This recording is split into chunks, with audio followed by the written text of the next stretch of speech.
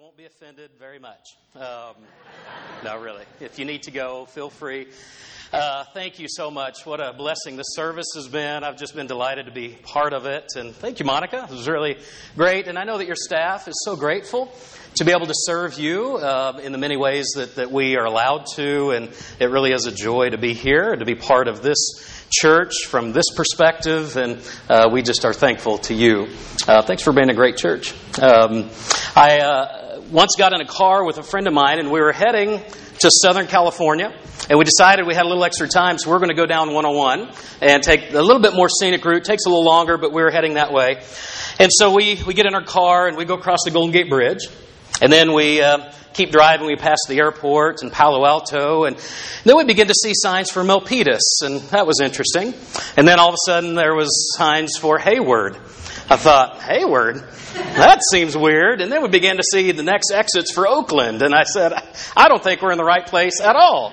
And so we pulled over, and we pulled out one of my favorite inventions, my little pocket computer. And what we decided to do was, of course, to look at our maps. So many things are great about these phones, but maps are, for me, one of the great blessings of life. And I use it and need it more often than I would like. But there are occasions where I find myself not knowing where I am. And I know where I need to be. And so my map in my phone helps me know not just where I am, but how to get where I need to be. Do you like maps? Aren't you grateful on those occasions when you need them that they can help guide you?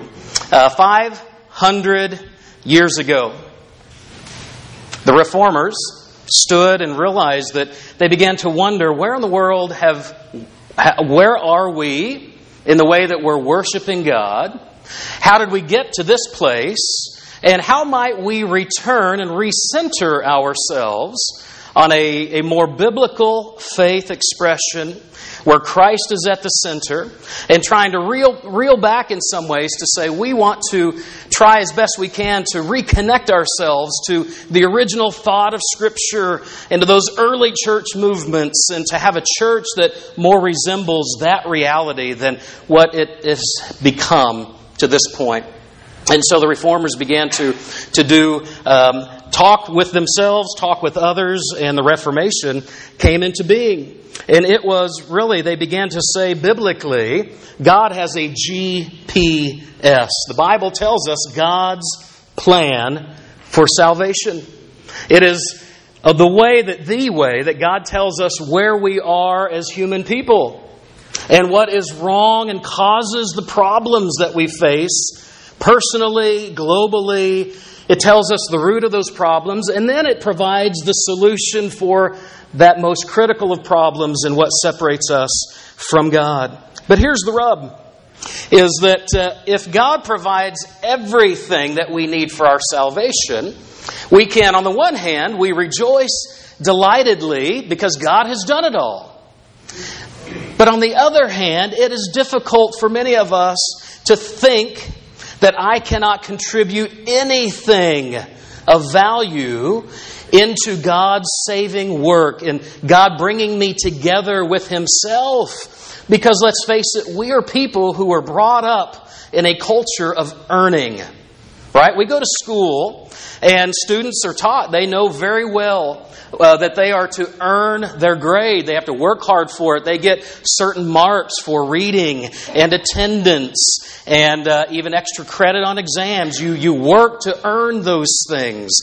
Children, how many of you have ever pulled out an iPhone or a tablet and played a game on that? And how many of those games do you earn credit in order to go on to the next phase of the game, right? That's how so many of our games are set up and arranged. We go and we earn credit so that we can move on to the next phase. We know it relationally. We know what it is to earn credit with people in the way that we're kind to them. And we know that builds credit. We know it at work, adults. When you work and you earn credit with your boss, right, by going above and beyond, and we know how that part of life is. And when we take that reality of earning and we try to take it into the theological realm, and what does earning mean in my relationship with God? And so often we have difficulty separating the thought that God has done everything for us, for our salvation. Let's say it. I want you to say this word with me, if you would. The word everything. God has done everything. What has He done? Everything. Are you telling me God has done everything I need? Are you telling me that? You're right. God has done everything for my salvation. I cannot add a single thing of value to it because He has done everything. But when we grow up in an earning culture, it's difficult to think, you mean I can't bring anything? No. You mean I can't add and supplement to what God has already done in Christ? No. You cannot add anything. And that is our theme for the day. It is by faith alone in what Jesus has done for us that we can have the hope of God's blessing and salvation in our lives. We must learn to rely, not just learn, we have to come to a place of understanding that we rely completely and only on the finished work of Jesus for salvation to be ours by faith alone. Open your Bibles with me, would you, to Romans chapter 1. I wanted to begin last week and kick off this series through October with thinking about the Bible and Scripture and why the Scripture is our sole authority. When we have questions about our religious practice, our worship practice, we always come ultimately to the Scripture. It's not personal opinions. We allow the Scripture to be the authority over our lives. Today it's really important, and I wanted us to focus on this idea of coming into a relationship with God is our reliance completely through our faith, not faith in myself, not faith in yourself, not that you can be so successful, but it is total reliance upon what Jesus has done. Faith in Christ. Here, these are two verses that were so important in shaping the early thought of Martin Luther in the Reformation. And here's what the Apostle Paul writes to the church that gathered in the city of Rome. He says, I am not ashamed of the gospel, because it is the power of God for the salvation of everyone who believes, first for the Jew, then for the Gentile. For in the gospel a righteousness from God is revealed, a righteousness that is by faith, from first to last, just as it is written, the righteous will live by faith. The gospel, this says, is God's power of salvation. God's GPS, God's power of salvation. It tells us where you are, human person, in relation to God and what God has done for you. And He has done everything that you need. We need a rescue from sin. But we might say on occasion, is sin really that big of a deal? I mean, I hear about it only in church. I hear about it from the Bible. But is it really that big of a deal? It's a great question. You might say, I know I'm not perfect in everything, but I mean, come on. Sin, is it really that big of a deal? And I want you to know what the Bible says about sin. Because if we don't get sin right, we can't understand the wonderful gift that God has done in Christ. Here's what the Bible says about sin, is that the Christian faith has zero, hold up a zero, it has zero value if, in fact, Jesus has not come in history into the earth and died and rose again from the dead. If that has not happened, then the Christian faith has zero value. You might learn a little bit of morals and some good behavior, but it means nothing. The Bible says as much. Why did Jesus come and die? The answer is for our sin. For my sin and for your sin. Sin is that serious that Jesus' death was required if God's gift was to be unleashed and made available to us. Sin is a rebellion against God. Now, I know in the Bay Area over the last 30, 40 years, sometimes when you hear the word rebellion, if your mind is like mine, it kind of goes to Star Wars narrative. Right? You know, the picture of Star Wars, you have this corrupt empire and a corruption-laden emperor, and it's everything bad, and this rebellion develops to throw off the oppression of the emperor. Right? We think sometimes rebellion is this really great thing, but not biblically. When the Bible describes rebellion, it is describing our rejection of God.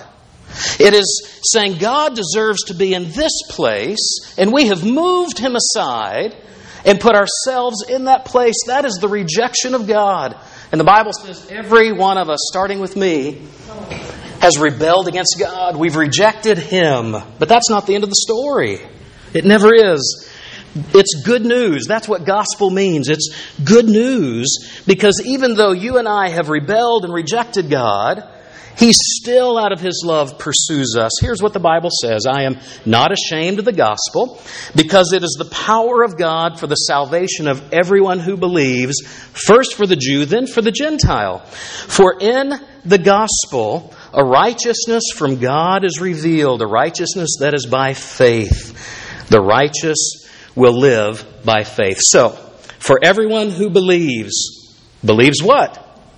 The gospel. But what is the gospel? It is God's power for salvation.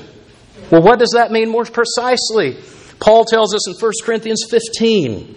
He says, this is the gospel message. That Jesus came in the flesh. That He died a real death. And it wasn't just a martyr's death. It wasn't by accident. It was on purpose. So that our problem of sin could be taken into Him. He could smother it and absorb it. And that it would not affect and impact your life eternally any longer. He came, He died, and He rose again. That is the gospel. I am not ashamed of the gospel because it is the power of God for salvation for everyone who believes. First for the Jew and then for the Gentile. God's plan of salvation is to make you right through faith. To make you right with Him. Here was the issue facing the Reformers and why this became so significant. Because it's important because we operate. Sometimes you might come into a worship service like this, and especially if you grew up Baptist or otherwise Protestant, maybe you don't really think every Sunday about why we do certain things in our worship services, but the Reformation is so important in helping understand why we do certain things and not do other things. Medieval theology, they viewed how to be in a good standing with God as a problem of personal being that needed healing. And here was the image. The image was of the hospital. And just like you might go to the hospital with a particular disease and you go and you get nurtured with medicine, and over a period of time, that which you don't need is pushed out of your body and that which you do need is brought in. Health is restored, but it takes a long time.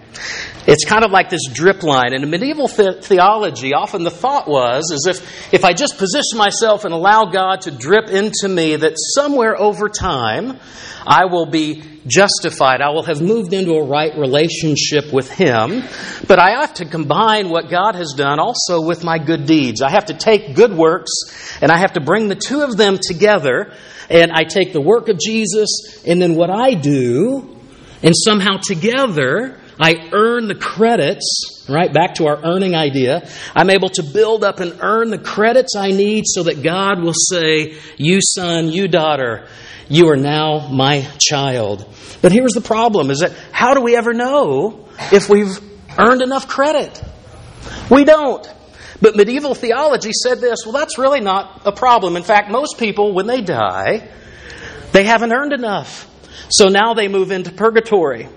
And it's through purgatory over hundreds or thousands of years that the sin gets washed out and the grace of God comes in slowly, like that drip line, that drip IV, spiritual IV, slowly over a long period of time, they become right with God. And then all sorts of other things began to develop around that idea of purgatory. People began to pray for those who had died, praying that God would somehow receive their prayers, and that those prayers would be credited to those who had died to help push them out of purgatory and on into fullness of life with God. Certain services, church services would gather, and the grace and the credits built up out of those services would be offered on behalf of those who had died. And then you eventually got to be able to pay money to help usher people out of purgatory. And that was really what really set Martin Luther off against these ideas. They were called indulgences. And there was one particular man named Johann Tetzel in Germany that he had an expression. He would come to town and he would say, "Don't you hear your dead loved ones crying in agony in purgatory? You can help them. You can help give credit to push them out of purgatory into heaven if you would just put some money in this box." You see how it really declined over time. And in fact, he had a slogan. He said, "When the coin in the coffer rings, a soul from purgatory springs." Boy, when Martin Luther and other reformers, as they began to read the Scripture, they said, this is not what the Bible teaches us. This is not the clear early centering around Jesus and the gospel. And so they worked to teach and to challenge these thoughts and to bring about a reform early in the Catholic Church that ended up moving on to the Protestant Reformation. Martin Luther, so that early image in medieval theology, and we're moving toward wrapping up. That early image was of the hospital. Martin Luther and other reformers, he helped change the image to more of a courtroom setting. Because they said, as we read Scripture, the idea of God justifying us, making us right with Him, is not like some spiritual drip line where it happens slowly over our lifetime and we blend it with our works and the work of Jesus and somehow we hope it all comes out right at the end. No. They said, our understanding of the Scripture is different. And it's like God is the judge in the courtroom of your life and my life. And it is God who has the ability as the judge, even though the accusations of sin are true for you and me, that God is the judge. He can stand up in the middle of the proceedings and He can hit the gavel and He can say, "I declare you righteous. I declare you clean. I declare you from this day forward as my son or my daughter." It is a declaration. If you like theological terms, it's the idea that God's justification is imputed to us, not imparted to us. Impartation is this idea of slow infusion. Imputation of God's justification, again, if you like theological terms, is the declaration. Where when you, by faith, you receive and accept the work that Jesus has done, the finished work. You remember the last words Jesus said on the cross?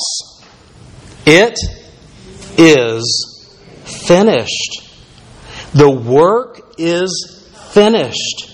Your relationship with God does not hinge on your ability to do enough good things. And thank God that it doesn't. But you can rest assured when you have received the work of Jesus on the cross that God says, like that judge, "I declare you to be righteous because of what Jesus has done." Isn't that such good news? My goodness, if you think today that you have to somehow muster up at least a little bit of good works and deeds so that God, just in case Jesus' work isn't enough, that whatever good you might be able to offer God, it will help supplement. It'll be sort of extra credit on the exam. That's not the way. And you walk through life with a terrible burden wrapped around your neck. Jesus has come to remove the burden. He said, "My yoke is easy and my burden is light." Why would He say that? It's because we don't have to work at earning God's love, at earning His forgiveness. You never could do it. I never could do it. And it's a terrible weight to carry. That's why the gospel is good news, because that is never intended to be the burden that you carry. It is the burden that is placed on Jesus, and He is the one who redeems us because of His grace. It is by grace through our faith and acceptance alone of what Jesus has done on our behalf. When God as judge says, I declare you righteous, it is our status before Him that is changing. We're going to look at Ephesians chapter 2. A couple of verses here. We're going to come back in 2 weeks' time. We're going to look more specifically at these couple of verses here. But here's what the Bible says. So our status has changed, right?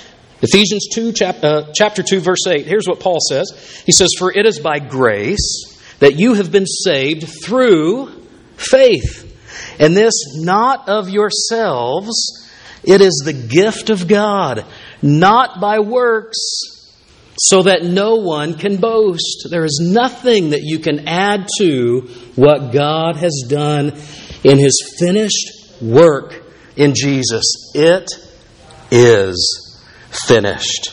I hope, my friends, brothers and sisters, that in your heart there is a hallelujah welling up within you. Praise God. Praise God for doing what I most desperately need and what I could never do for myself. Praise God. Can you say it with me? Praise God. Praise God. This is the gospel. This is why it's good news. This is why the gospel is always the center of a biblical church. There's nothing else we aim at. There's nothing else we welcome. It is the gospel because it is God's good news for you. For you. It is the gift of God through faith. And then, after God has declared us righteous, after God has said you are justified, then there's spiritual growth to be done. Then we engage ourselves in spiritual disciplines so that over the course of our life we learn and grow and see the person of Jesus formed more and more in us. But it's not before. That's the work that comes after God declaring you and me right with Him. Here's what it says. Ephesians 2, 8, 9, and 10. Listen again. For it is by grace that you have been saved through faith, not of yourselves. It is the gift of God, not by works, so that no one can boast. For we are God's workmanship, created in Christ Jesus to do good works, which God prepared in advance for us to do. So the good works of our lives trail behind the saving work of God in Christ Jesus. I hope this is making sense to somebody. Now, nothing matters more than the justification God offers in Christ through faith alone. Hear it again. God is committed to judging sin. And that means He is committed to judging my sin. He is committed to judging your sin. Is the gospel sounding like good news? This is our biggest problem because it means an eternity excluded from the glory of God. But in comes the gospel, the good news that you don't have to work for God's favor. You don't have to earn enough credits that it somehow blends with what Jesus has done. No. That's a terrible burden to carry through your life. God wants to relieve you of that burden, and He offers you the gift of salvation and a relationship with Himself through faith. It's your accepting of what Jesus has done on your behalf.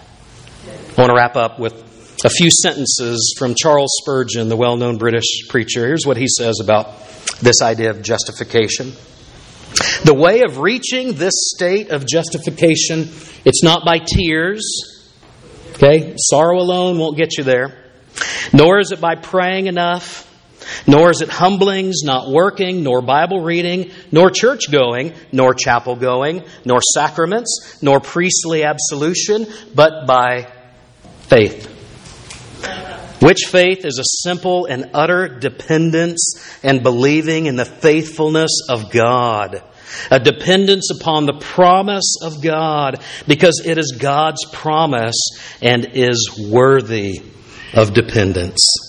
That's a good quote. I'll email it to you if you ask me for it. It's good to think about it. I know I've said a lot of words today, but I hope God's Spirit has taken them into your heart, and that God has spoken His word of grace and His word of rescue and His word of salvation. It is the gospel, a gospel that we are not to be ashamed of, because it is God's plan of salvation to remind us of where we are and to remind us of where God is taking us, which is where we need to be. Living God, we thank You this day for the gospel. God, we can't think about the gospel rightly without smiling and rejoicing, even standing up and dancing, because it is delightful. And God, we want to reject the idea that somehow we have to earn enough credits to make sure that we can get into Your good graces. God, we want to lay that idea down. And we, by faith, help us to receive the gift that You offer to us, and thereby You declare us right with You. And that then opens the door for a lifetime of spiritual growth and learning and delighting in You, being part of Your church family, committed to one another as we are committed to You. Teach us these things. Hold these well and clearly before us so that we can respond with a resounding yes. Not a heart of rebellion or rejection towards You, but one of embrace. Saying thank You. Thank You, God, for Your gift of the gospel, the finished work of Jesus. By faith alone, we receive it. It's in His name that we pray. Amen. Amen. We're going to stand. We're going to sing our last song together. We're just going to sing the first 2 verses. And if today you don't know really what I'm even talking about, but you're interested...